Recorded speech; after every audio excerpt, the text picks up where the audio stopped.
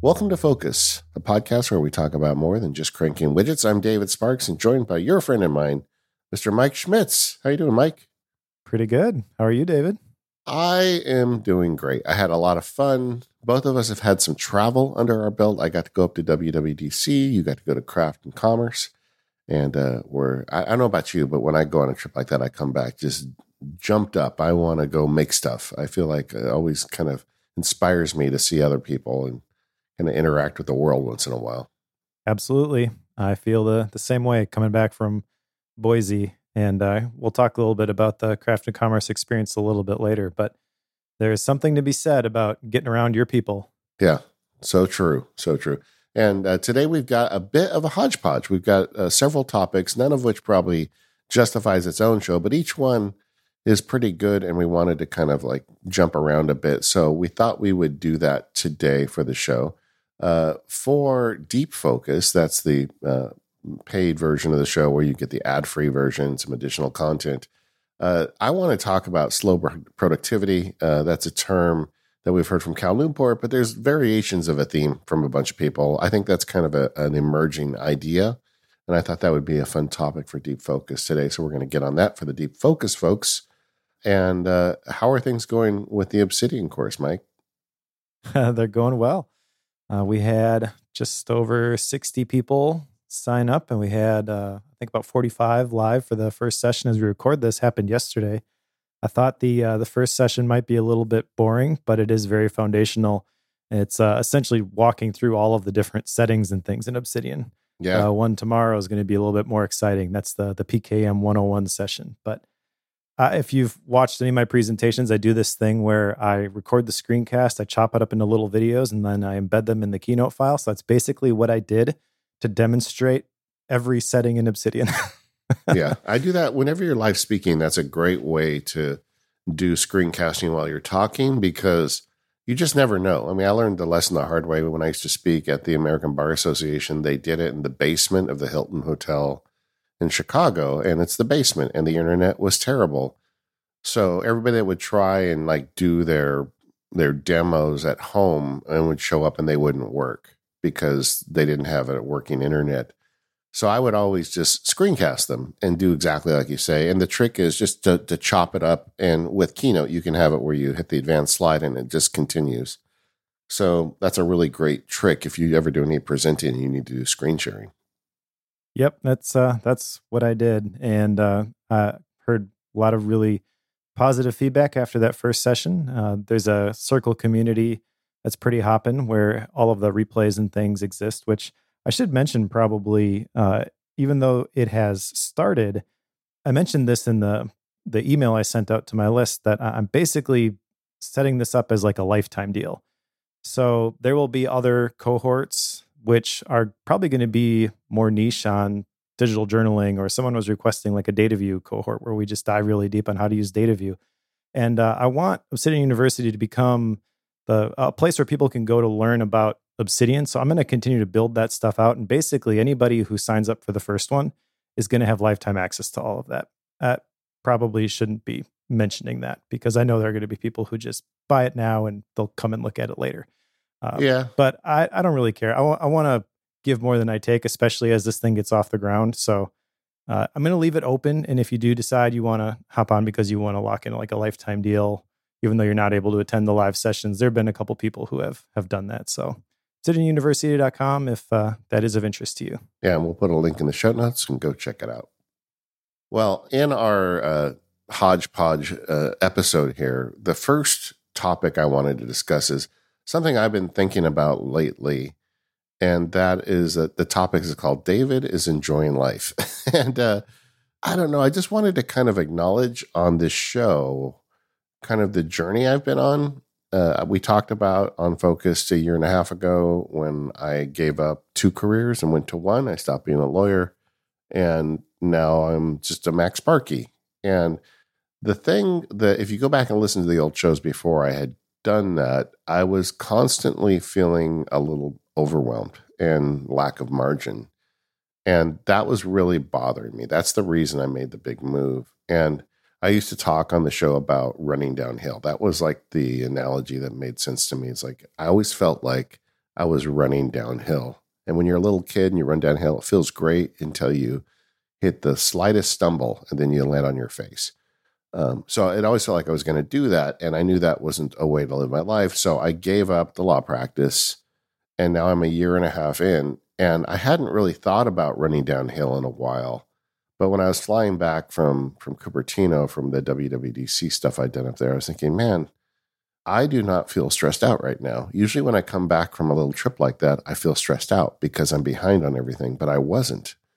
And that was the first time. It was like one of those like moments where you stop and realize, oh, wait a second, things have changed. And it doesn't happen overnight when you make big changes in your life. But if you whittle away at it, I'm just really shocked, kind of looking in hindsight, how well things are going for me right now. Well, I'm glad to hear that, and I aspire to be where you are. Yeah.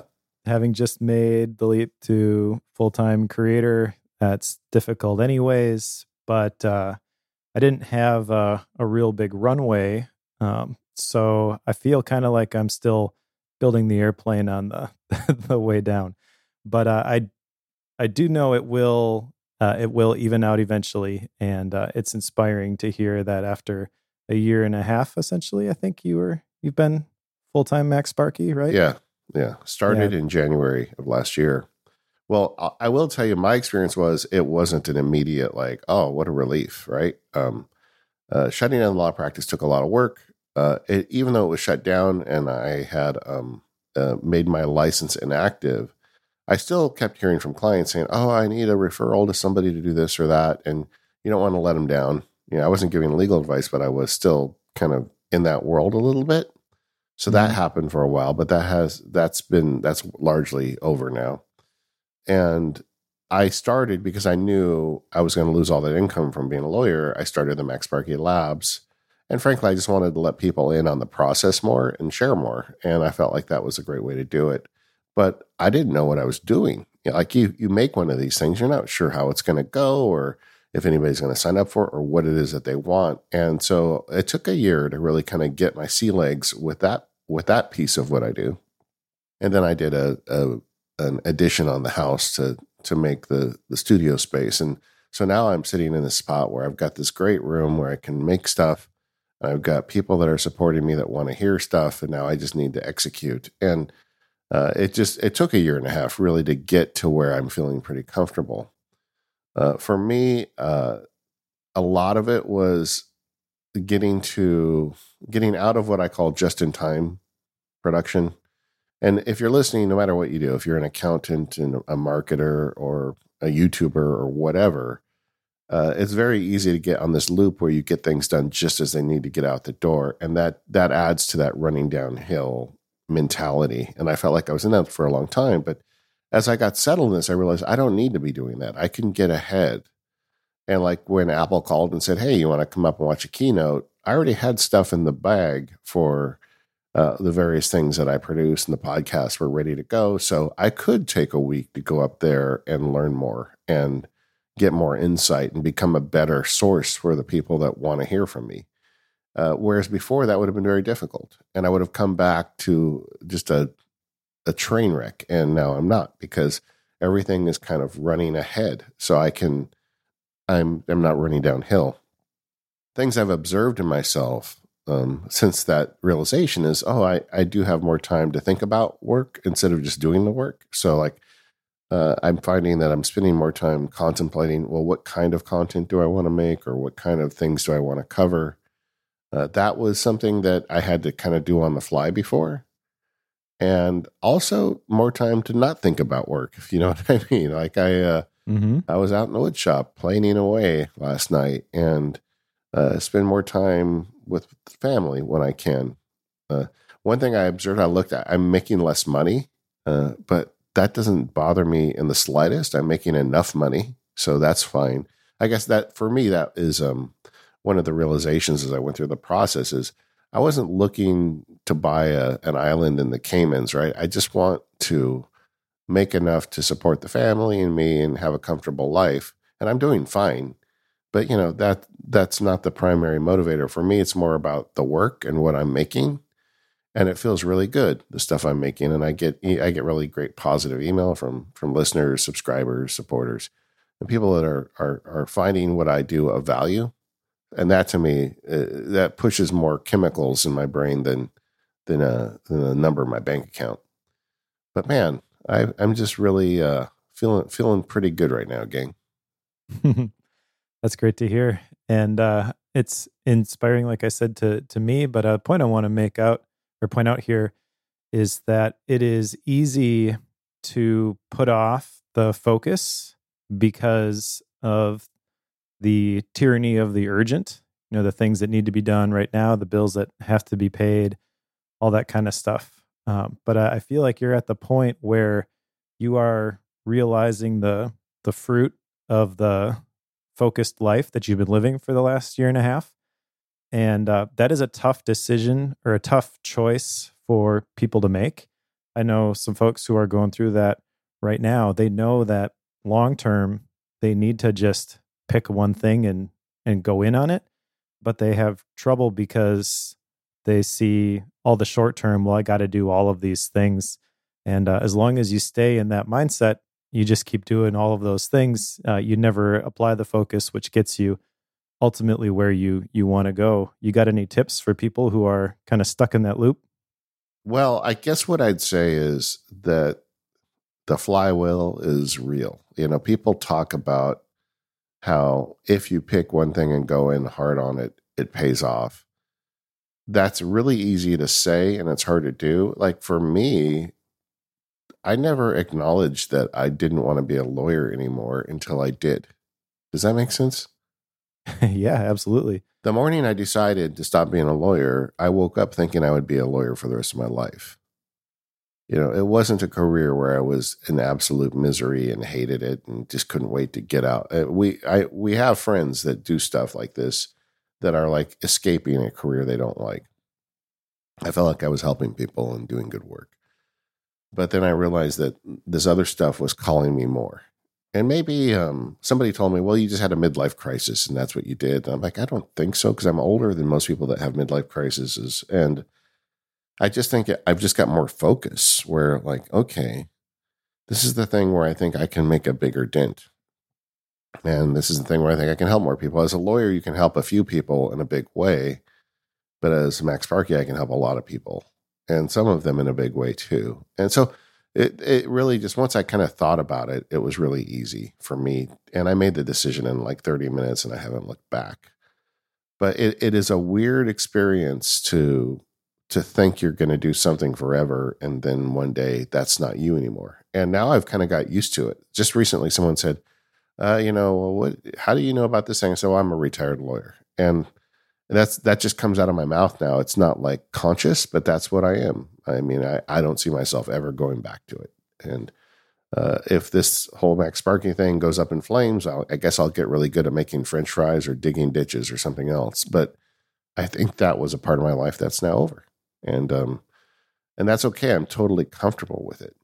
But this is the thing: when you're contemplating it, it's really hard, especially when you've got obligations. I had a wife who wasn't making a lot of money, and 2 kids in college, and just kind of getting all the expenses that come with having a family. So it was really hard for me to say, even just acknowledge, oh, what if I threw away all that lawyer income and tried to do something else? That's super scary.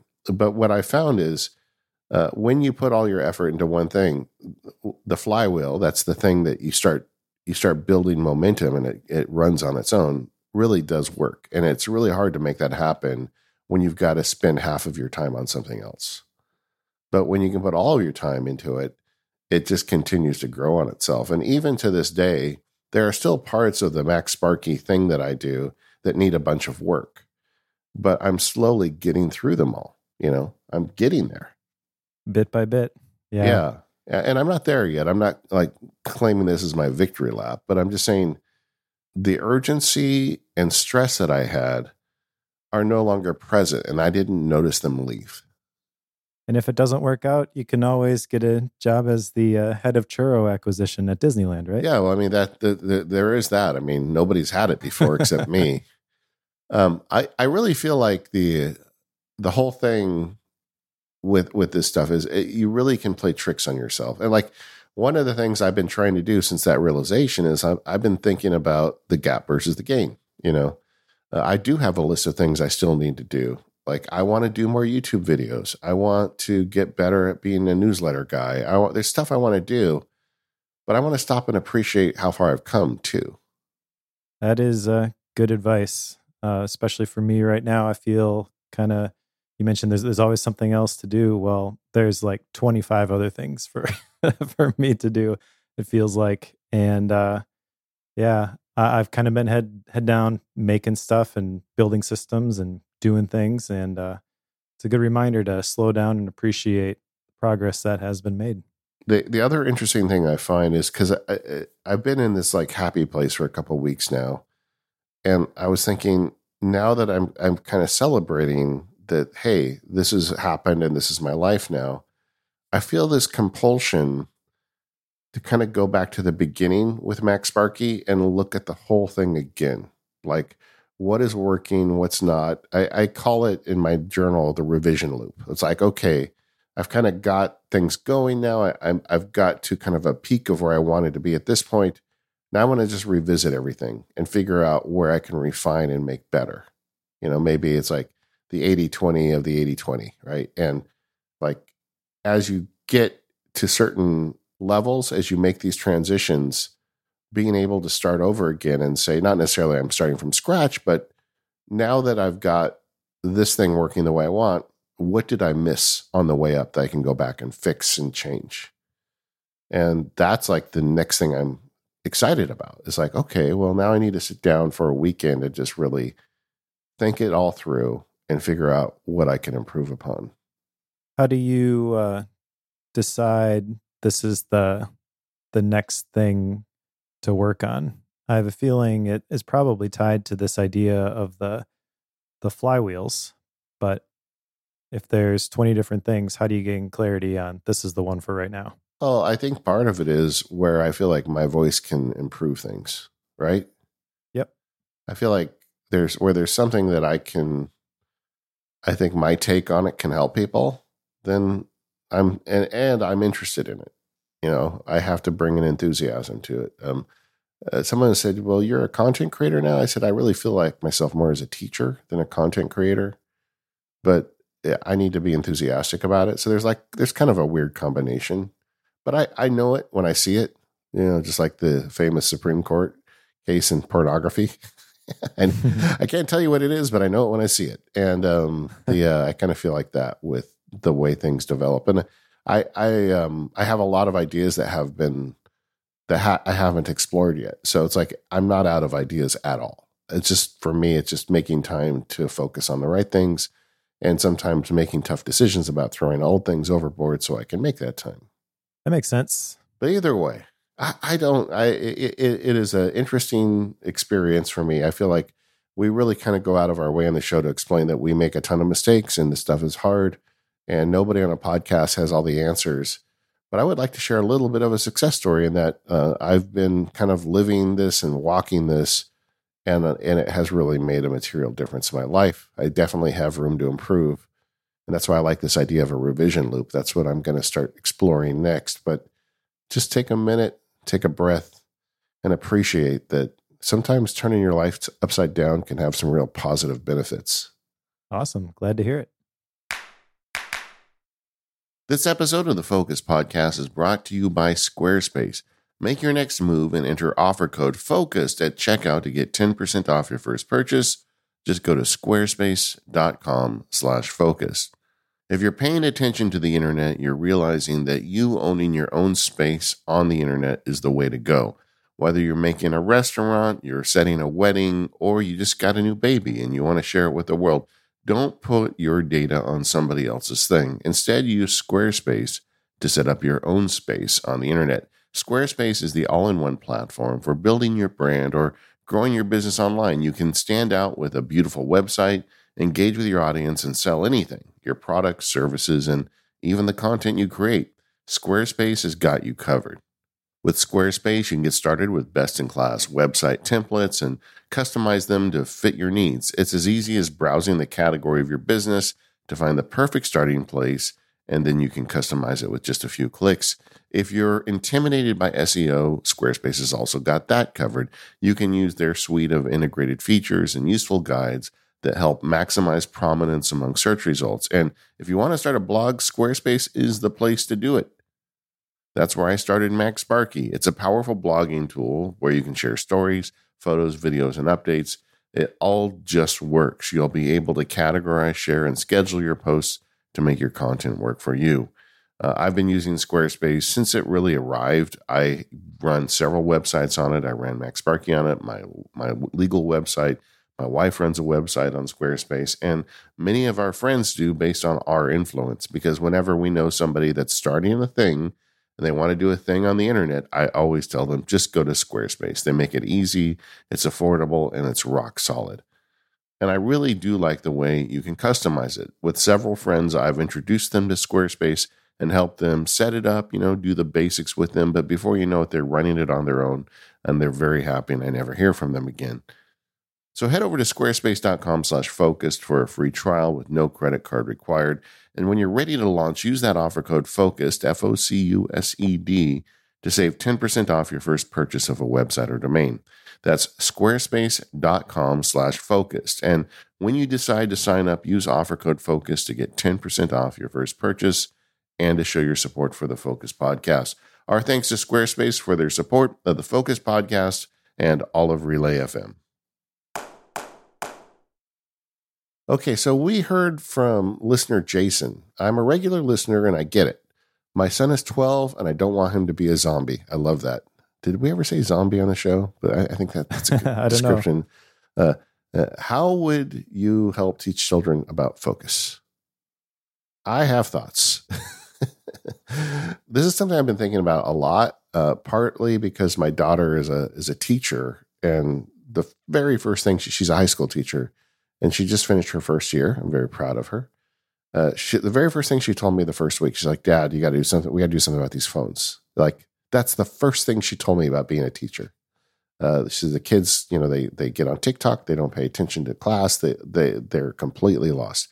And it's so funny for me hearing this from my daughter, right? But she notes it in high school kids.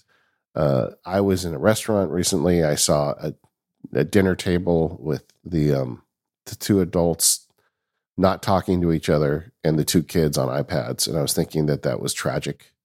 In fact, I got thinking, as much as I like the idea of Apple's Vision Pro, can you imagine a future where all the kids have those things strapped to their faces at dinner? I had that thought. Yep. And then, so you got the little kids, you got the older kids.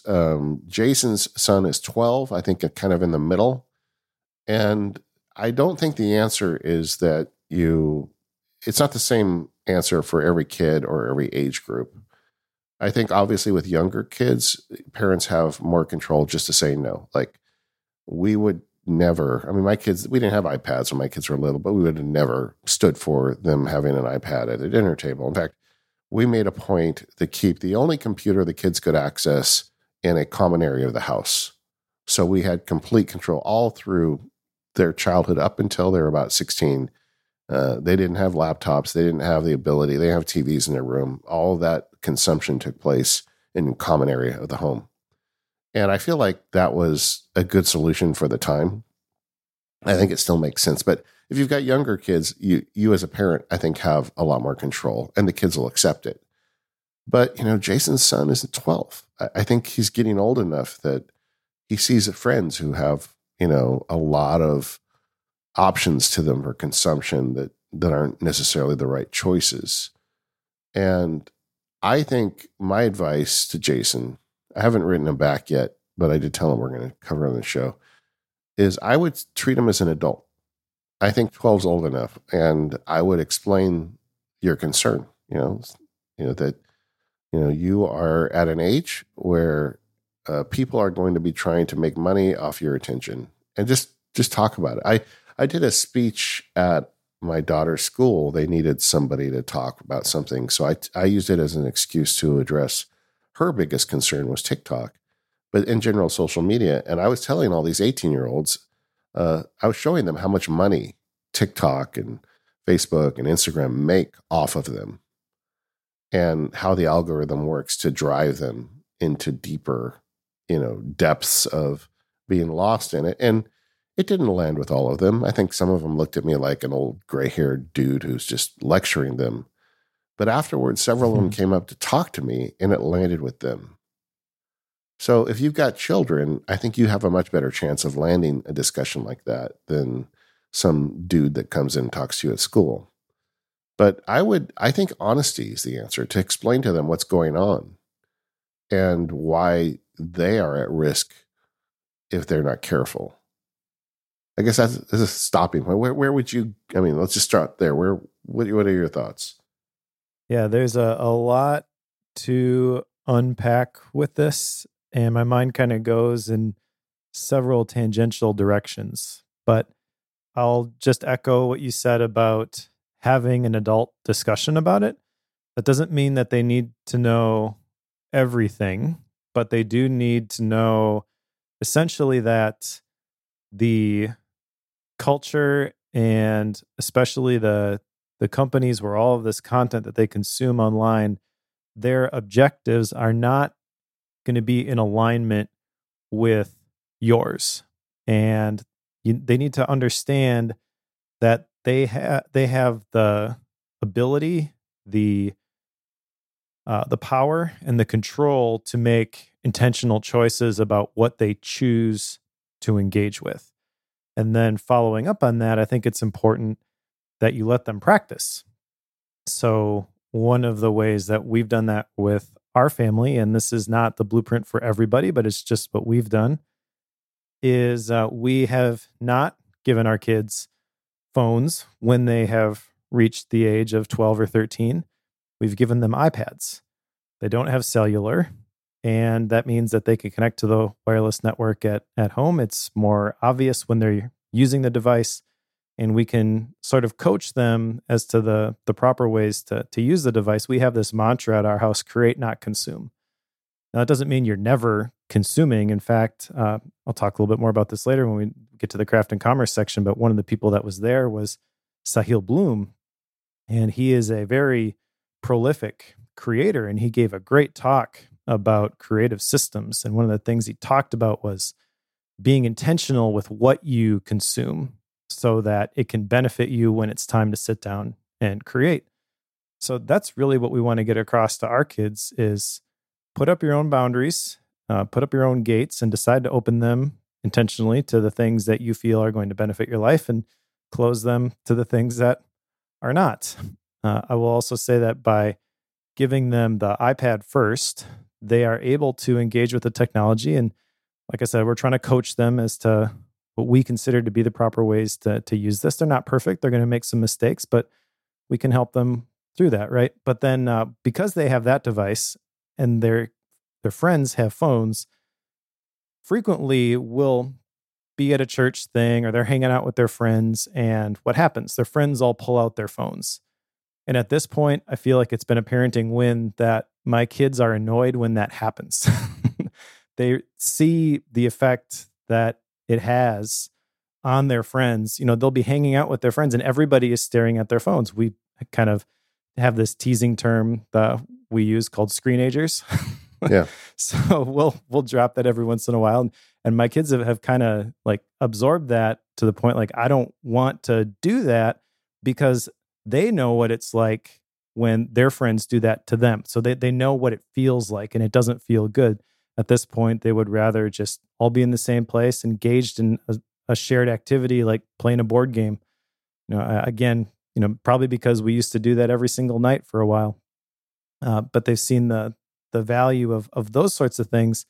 And then not being alone with the devices. So we have this thing, it's a Satechi USB charging station. It's got like 10 or 12 different slots, and it sits on the island in our kitchen. And all of the portable devices, not my MacBook or anything like big like that, but all of the iPads and all of the iPhones, including all the old ones, they get charged there every night.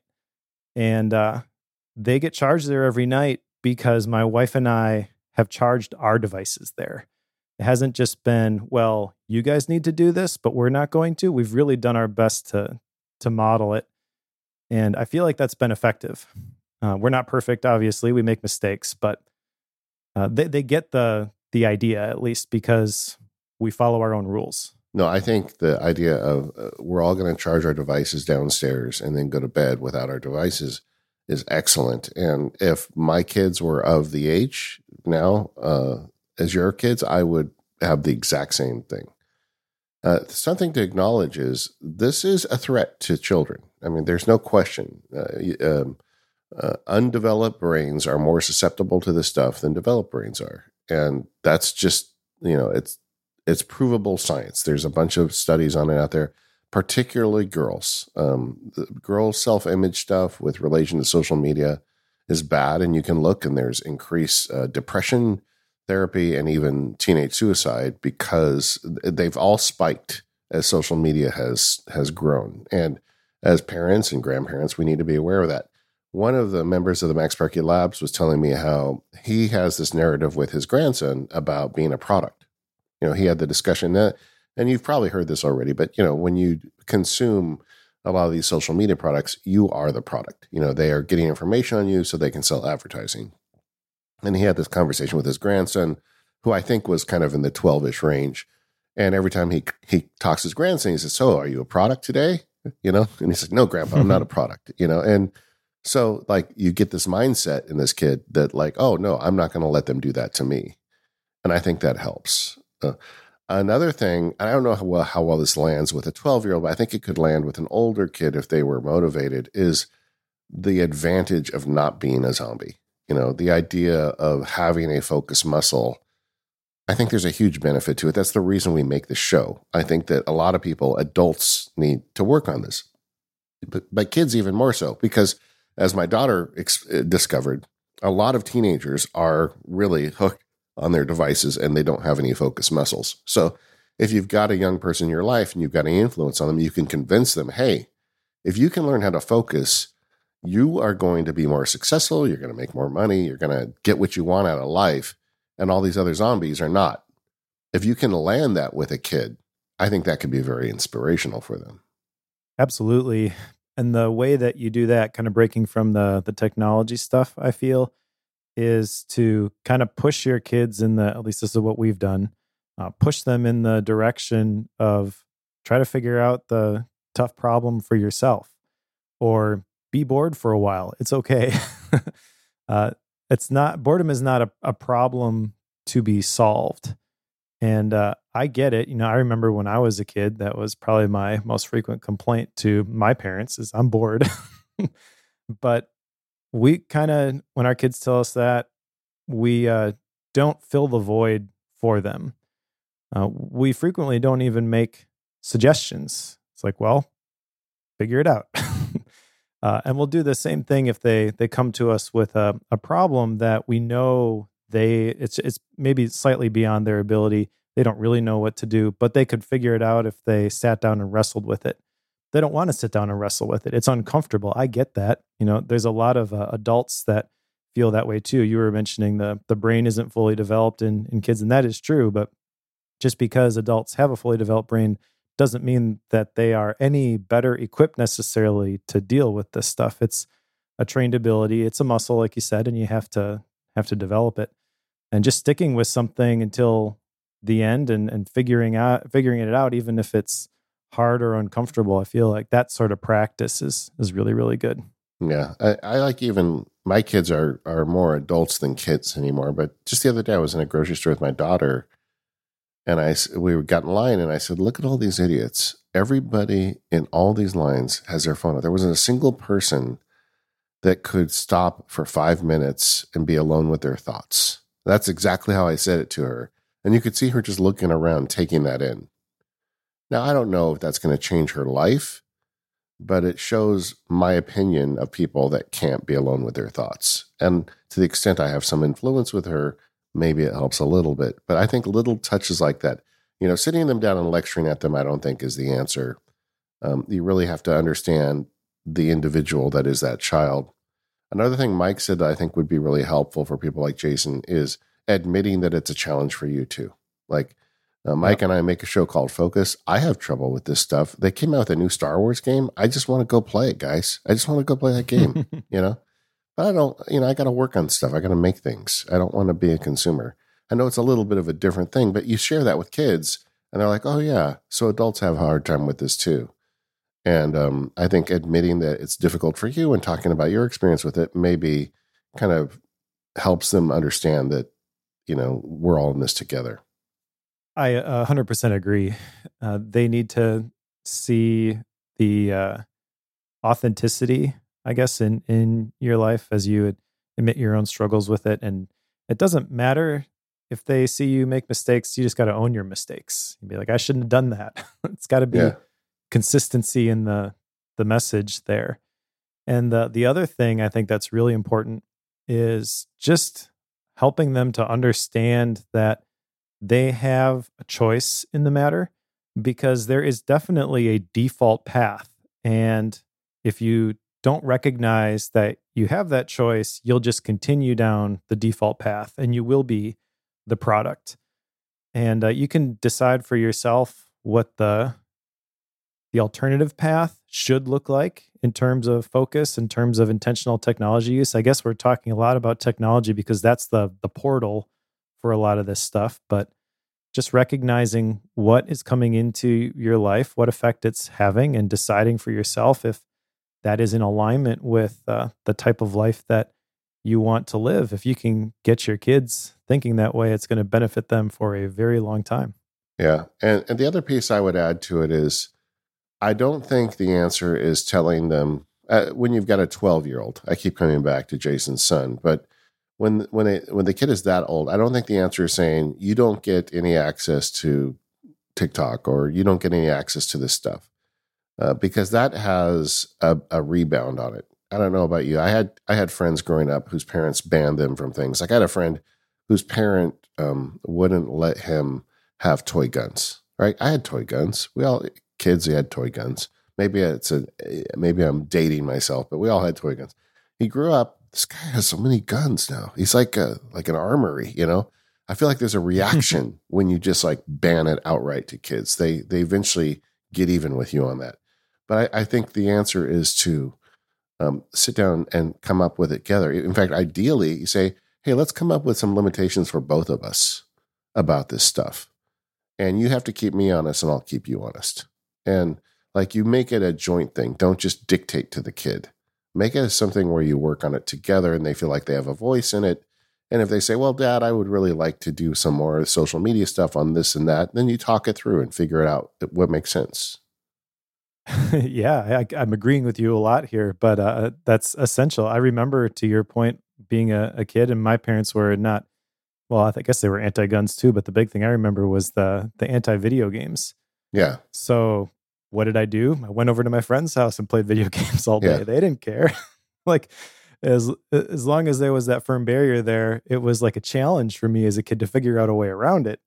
But as soon as we could have a conversation about it, it completely changes the dynamic. Yeah. Well, it was funny with me and my friend. I know I don't want to dwell on this, but his parents wouldn't let him have guns. I had them, so he'd come over to my house to play with my guns. And then when we'd go over his house, anything he had was a gun. It was a stick. It was a Lego, whatever it was. He turned it into a gun.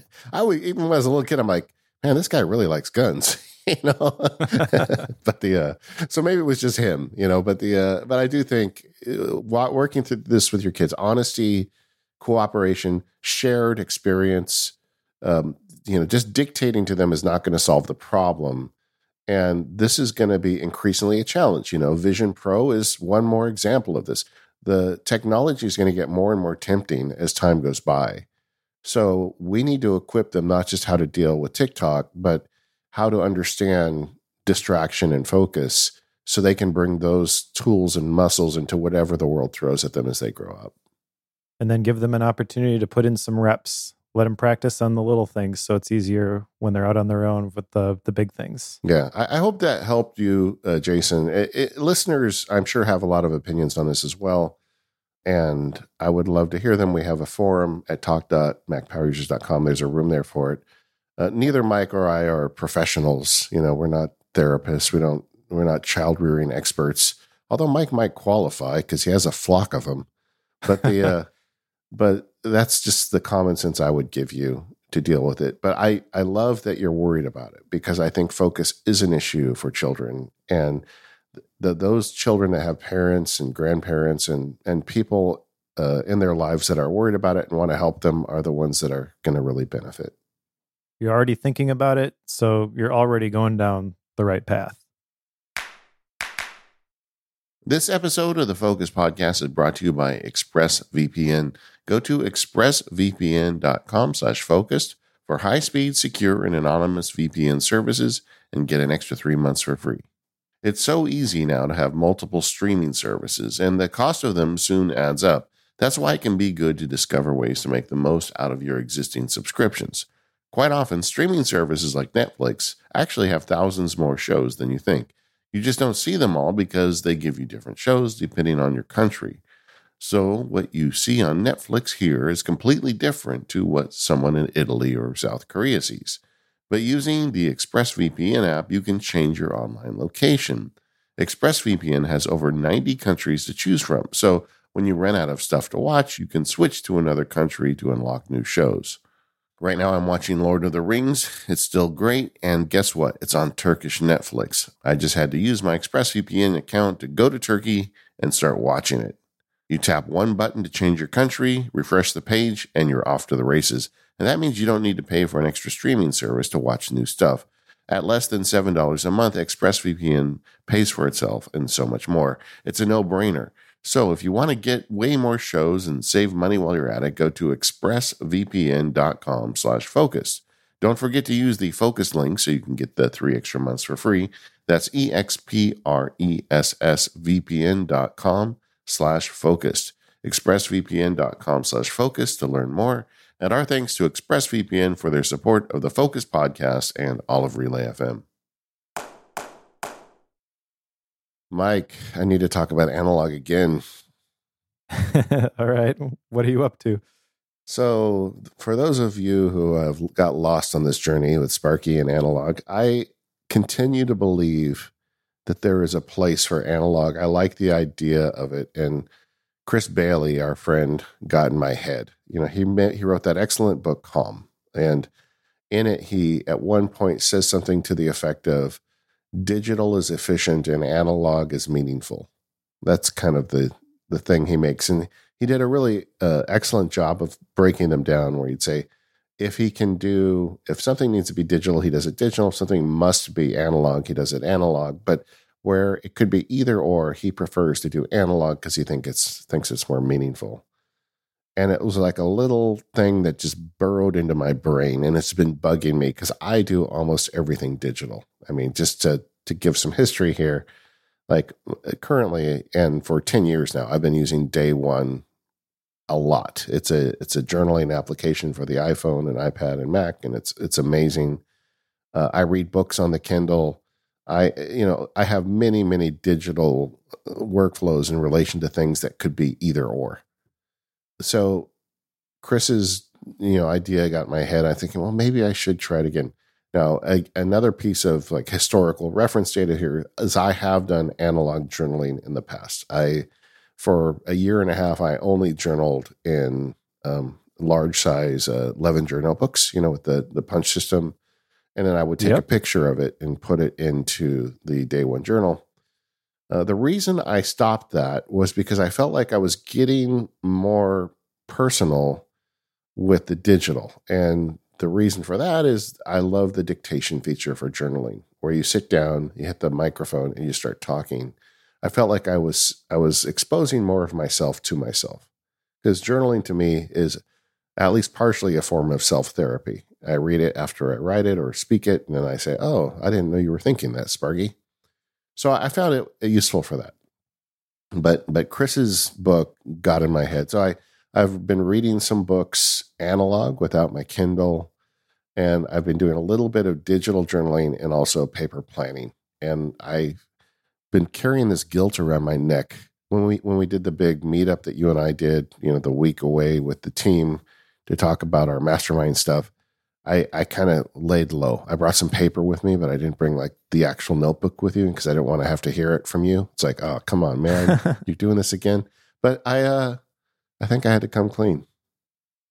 Well, if I could enable you for a moment, I have this mind map that I created for how to calm your mind. I'll share this with focused listeners if they want to see my notes from this book. There'll be a link in the show notes.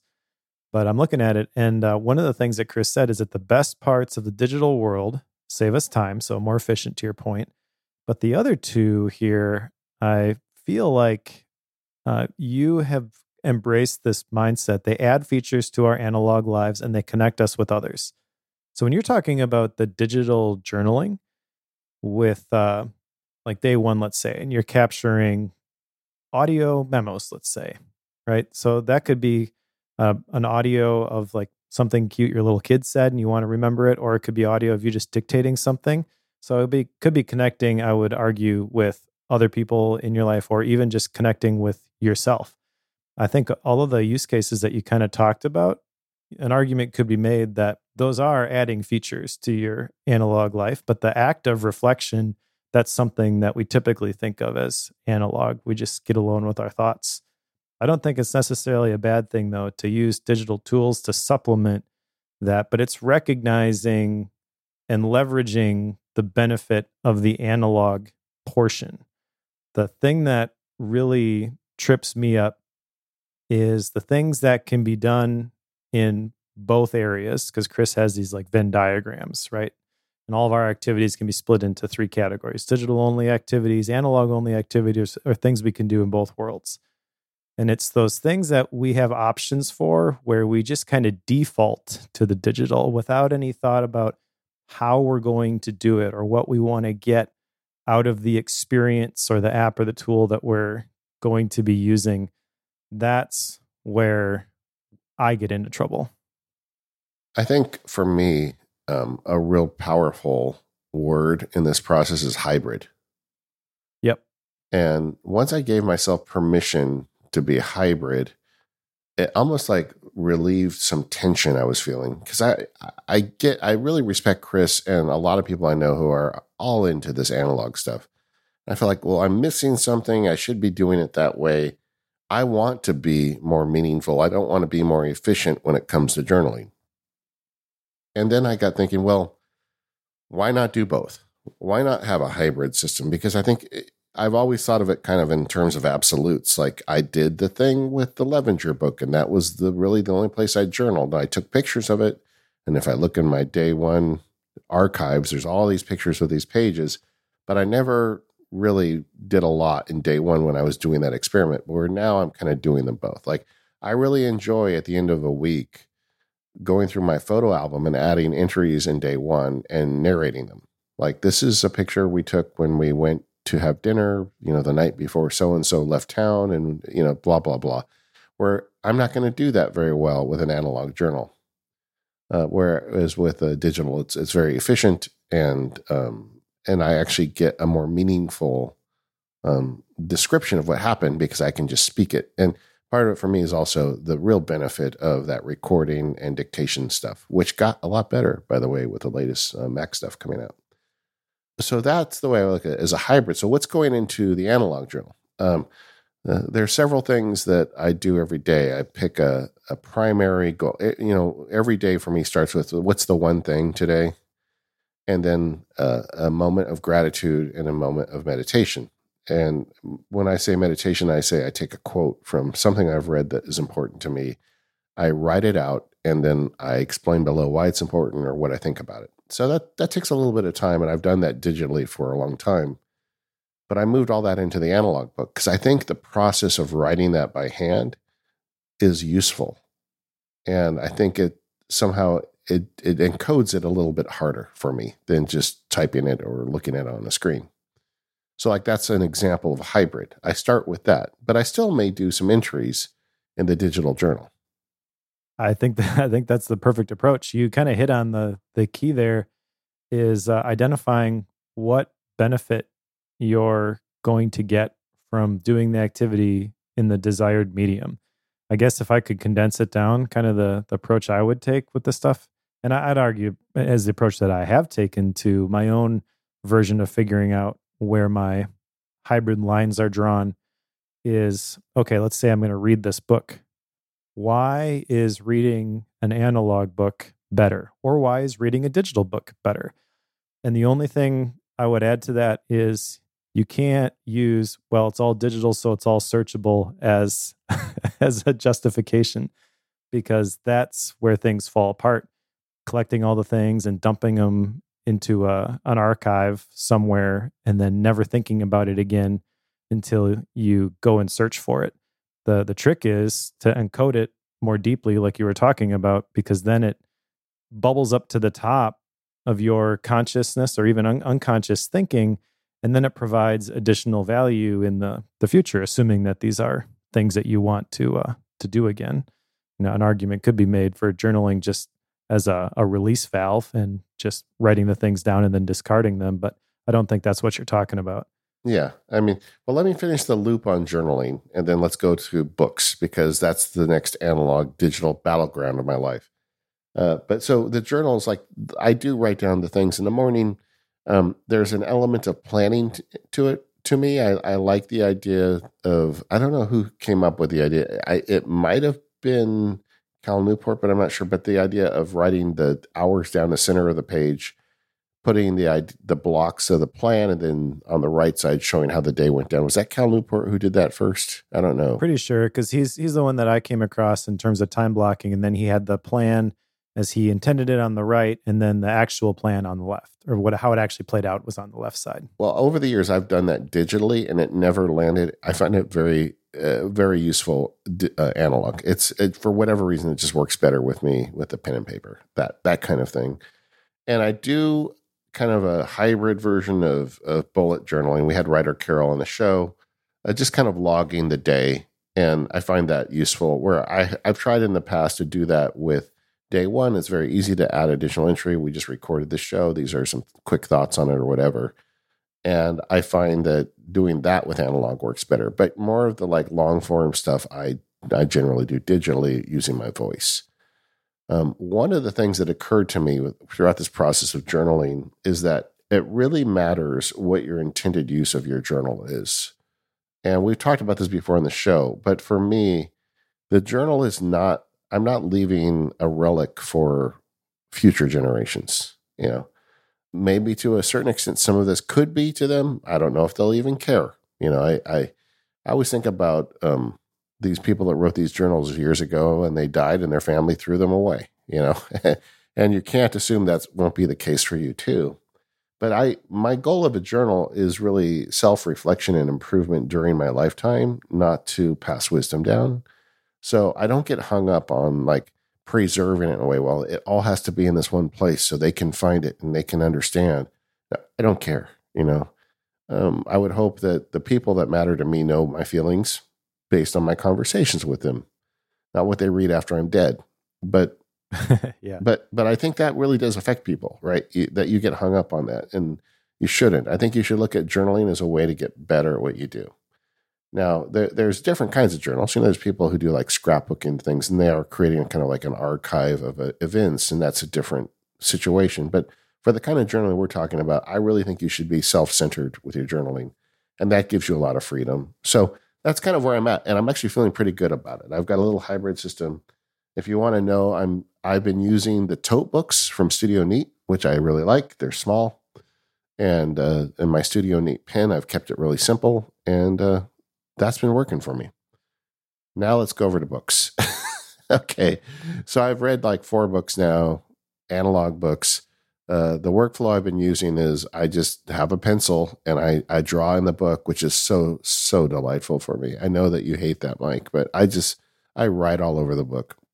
I actually don't mind that. I just could never do that myself. I know a lot of people who they actually create like their own index in the book and they're writing in the margins. And I actually aspire to be able to do something like that, but there's just something about actually marking up a book that my brain can't get over. Well, I was alive before digital books, and that's how I did it. So I just go right back to that. And for whatever reason, I do it in pencil. I think my dad told me I had to do it in pencil because he saw me doing it in pen as a kid, and it stuck. So I keep a couple pencils by, and I go through them, and I'm marking them.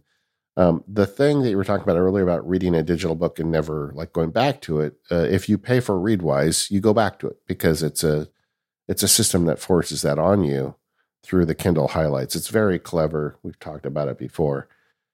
So the 4 books I've read in this interim period as I've been exploring with this, the analog books, I've just been going in and typing in to Readwise. And I don't think that's really the right solution for me in the long term.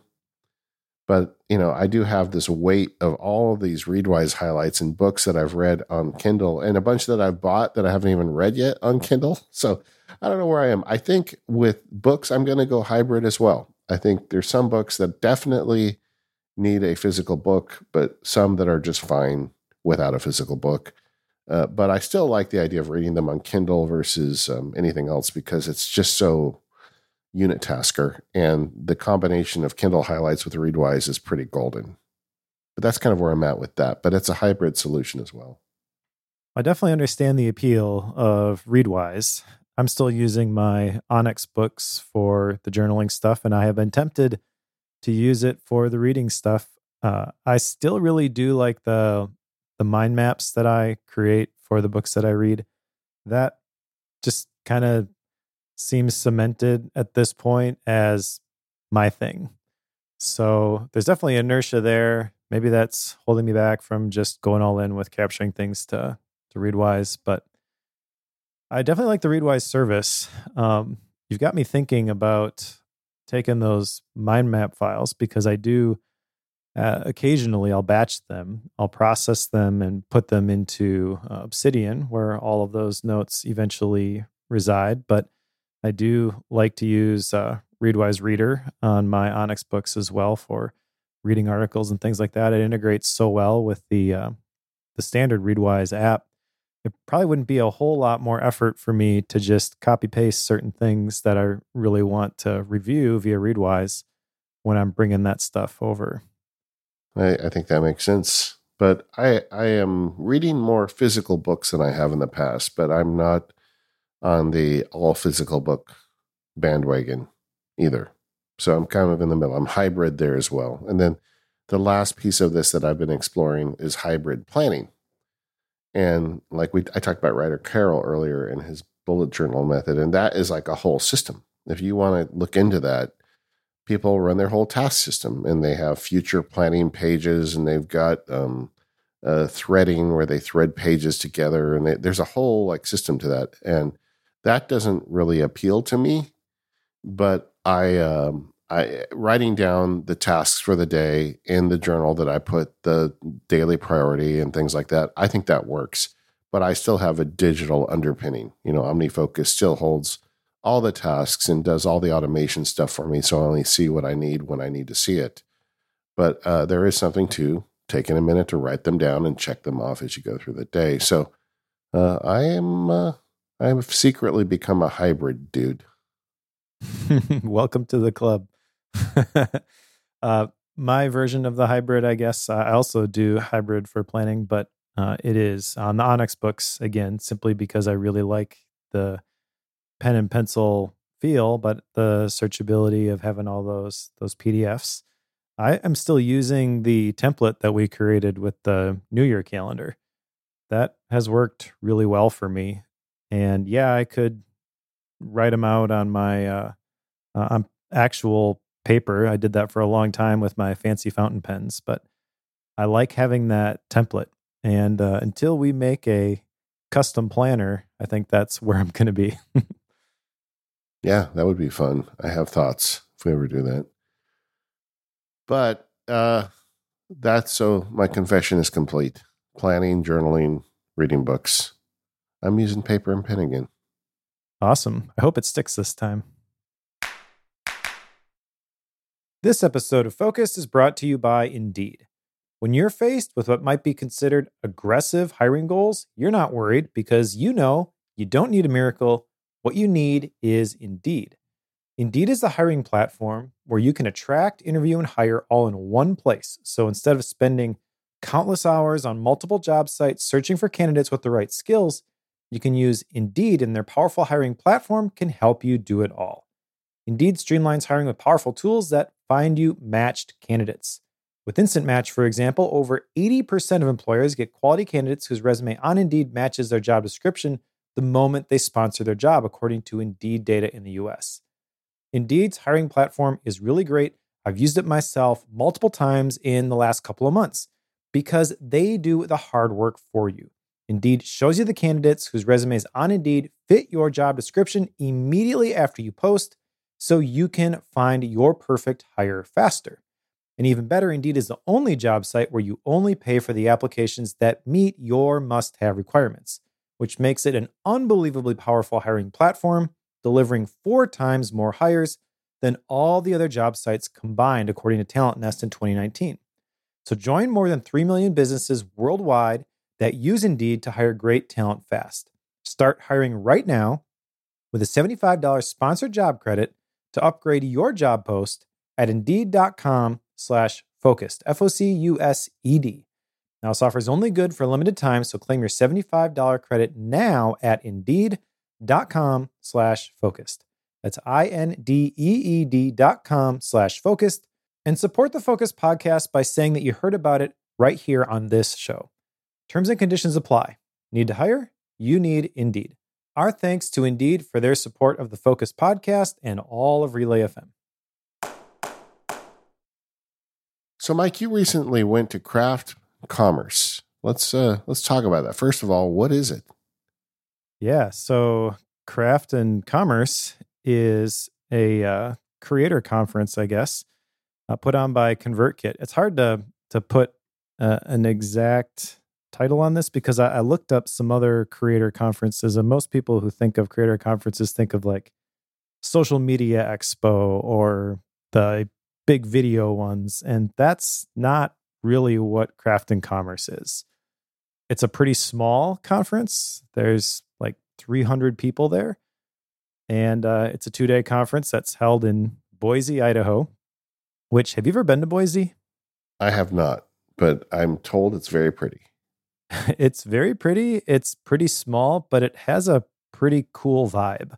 So it's definitely smaller than a city like Austin, but it has that same kind of energy, at least for the couple of weeks that I was there. Creators running all around, but there are some really cool people there doing some really cool things. In fact, one of the people that I ended up staying with, I shared an Airbnb with our buddy Mike Vardy and a couple other people. One of them was a former chef. I'm actually trying to get him to come on the Focus podcast, who now creates courses and things for like kitchens and line cooks, kind of improving the productivity of restaurants. And he had a friend who was a couple blocks from where our Airbnb was, and they did a pop-up dinner at our house one night, and it was really, really cool. Some of the best food that I've ever had. And I met a bunch of people that are just from that area and just doing some cool things. It's a small town, but it's a fun town. I feel like that there should be a study. Like you look at, even though I don't drink coffee, the number of like bespoke coffee shops per capita is like a good indicator of how geeky the town is and how much I would fit in. Even though I don't drink coffee, I think that would be a good number to pay attention to. Yeah, you're probably right. There are definitely quite a few good coffee shops there. In fact, I was giving Mike Vardy a hard time because one morning he went for coffee without me and went to one of the run-of-the-mill places. And I was like, Mike, how could you go there? But it was a fun experience, couple of days.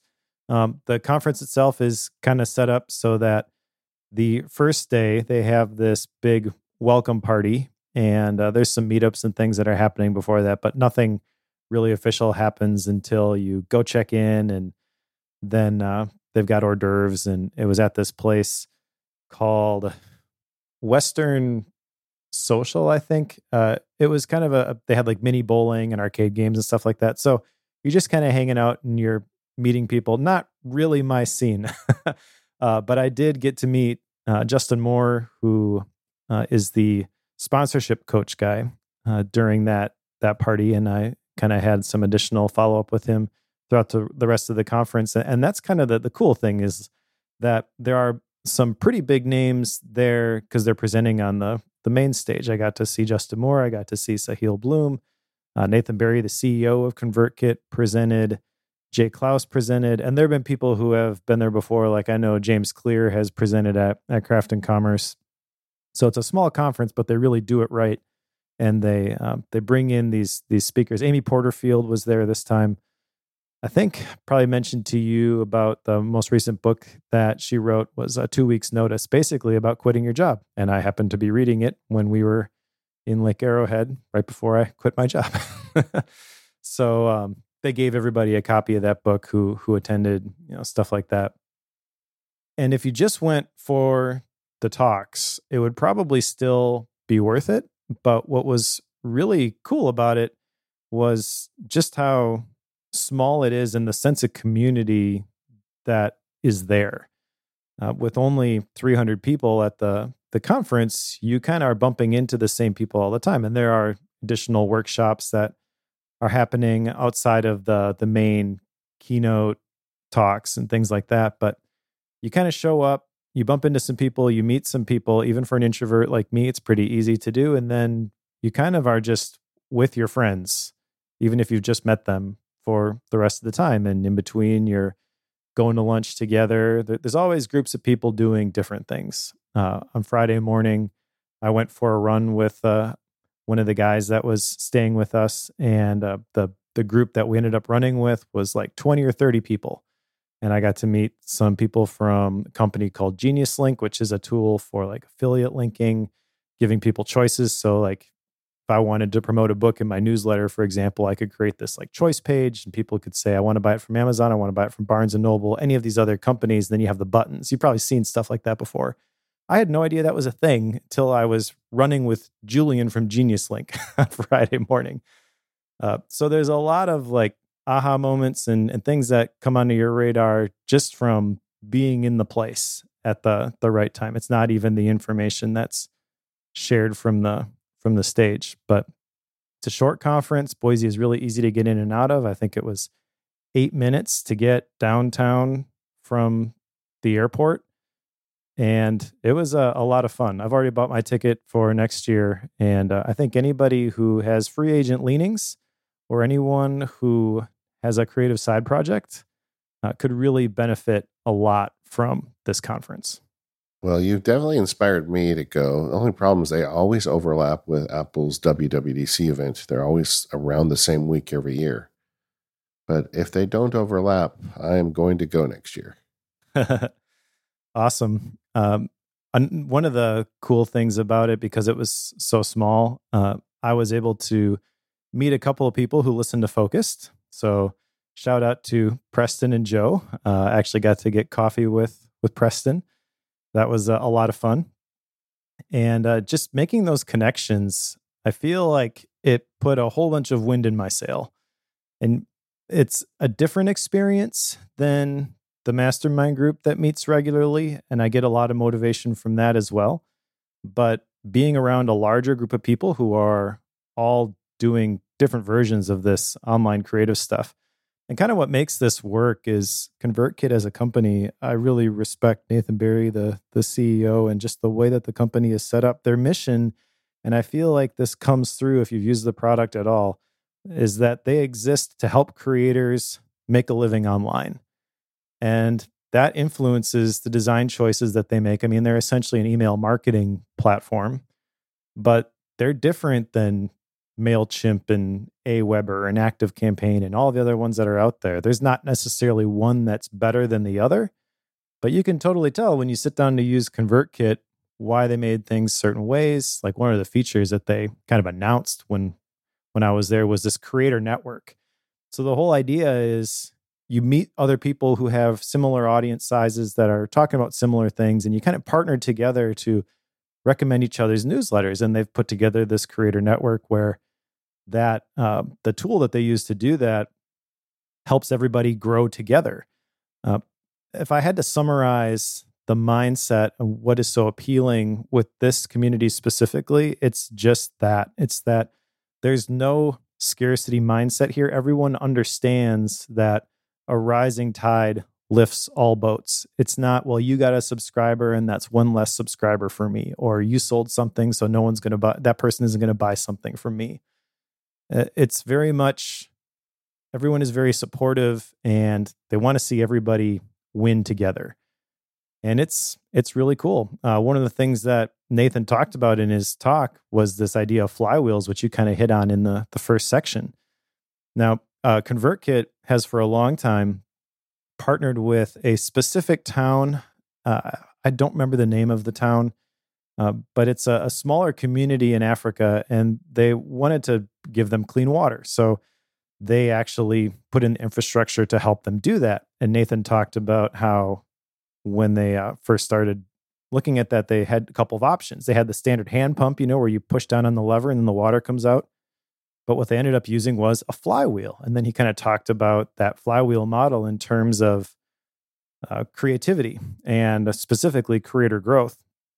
Because with a flywheel, once you get it going, each turn becomes a little bit easier and each turn produces a little bit more. So it's not constantly pushing down on the lever. And yes, it takes more effort to get it going. But once you do, then there's momentum there. And I feel like that momentum, it's really easy to get that when you are in a community. And what's cool about the craft and commerce community is you can literally just show up and you're in the community. You don't have to jump through any hoops. There's no exclusivity there.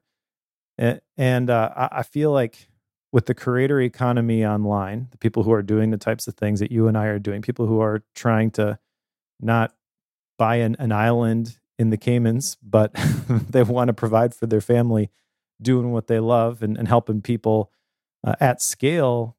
It's really a cool culture. Everyone is very open. Everyone is very accommodating. It reminded me a lot of the first time that I walked into the Apple community. The difference here being that with the creator economy, people are going above and beyond almost to make sure that you're able to make it. It's like they want to see you succeed and they'll go out of their way to help you do so. It's almost like, I don't think this is the intention, but it sort of feels that way if you try to deconstruct why are they being so nice to me. It's like they know that if they help you, then you're going to pay it forward and eventually it's going to come back to them. It's this whole this whole undertone of like good karma, I guess.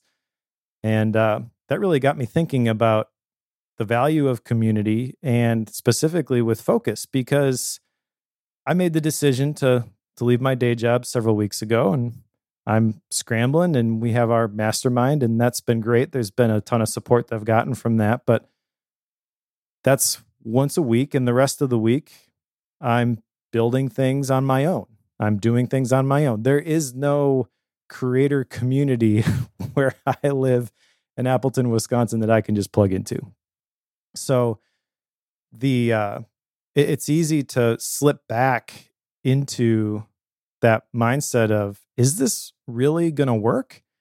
But the minute that I showed up in Boise, I instantly felt energized because there were a whole bunch of people here doing similar things. And when I got there and I got around those people, it produced motivation and energy to make stuff. Whereas before that, it even like on the plane on the way there, and it's probably just the stage that I'm in my journey, but we kind of talked about this in the first segment too. I'm still trying to figure things out. Kind of feels like I'm building the plane on the way down. So there's a lot of like doubt swirling around, and what are you even making this trip for? The voice in my head is telling me it's not going to work. And just by surrounding myself with the right people, they don't even have to say anything to me. It's that voice is instantly silenced. So one of my big takeaways from this conference and really just thinking about this idea of community is it's really important who you surround yourself with. And if you could do it in a physical location every year by going to a conference, that's great. I mean, you got to have something in between there. That's not going to be enough to sustain you every 12 months, I don't think. But there are opportunities to connect with other like-minded people online.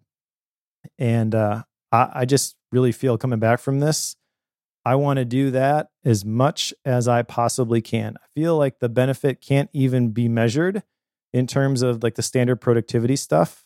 If you're just going to look at the output or the tasks that get done, the projects that are executed, it's not going to show up there.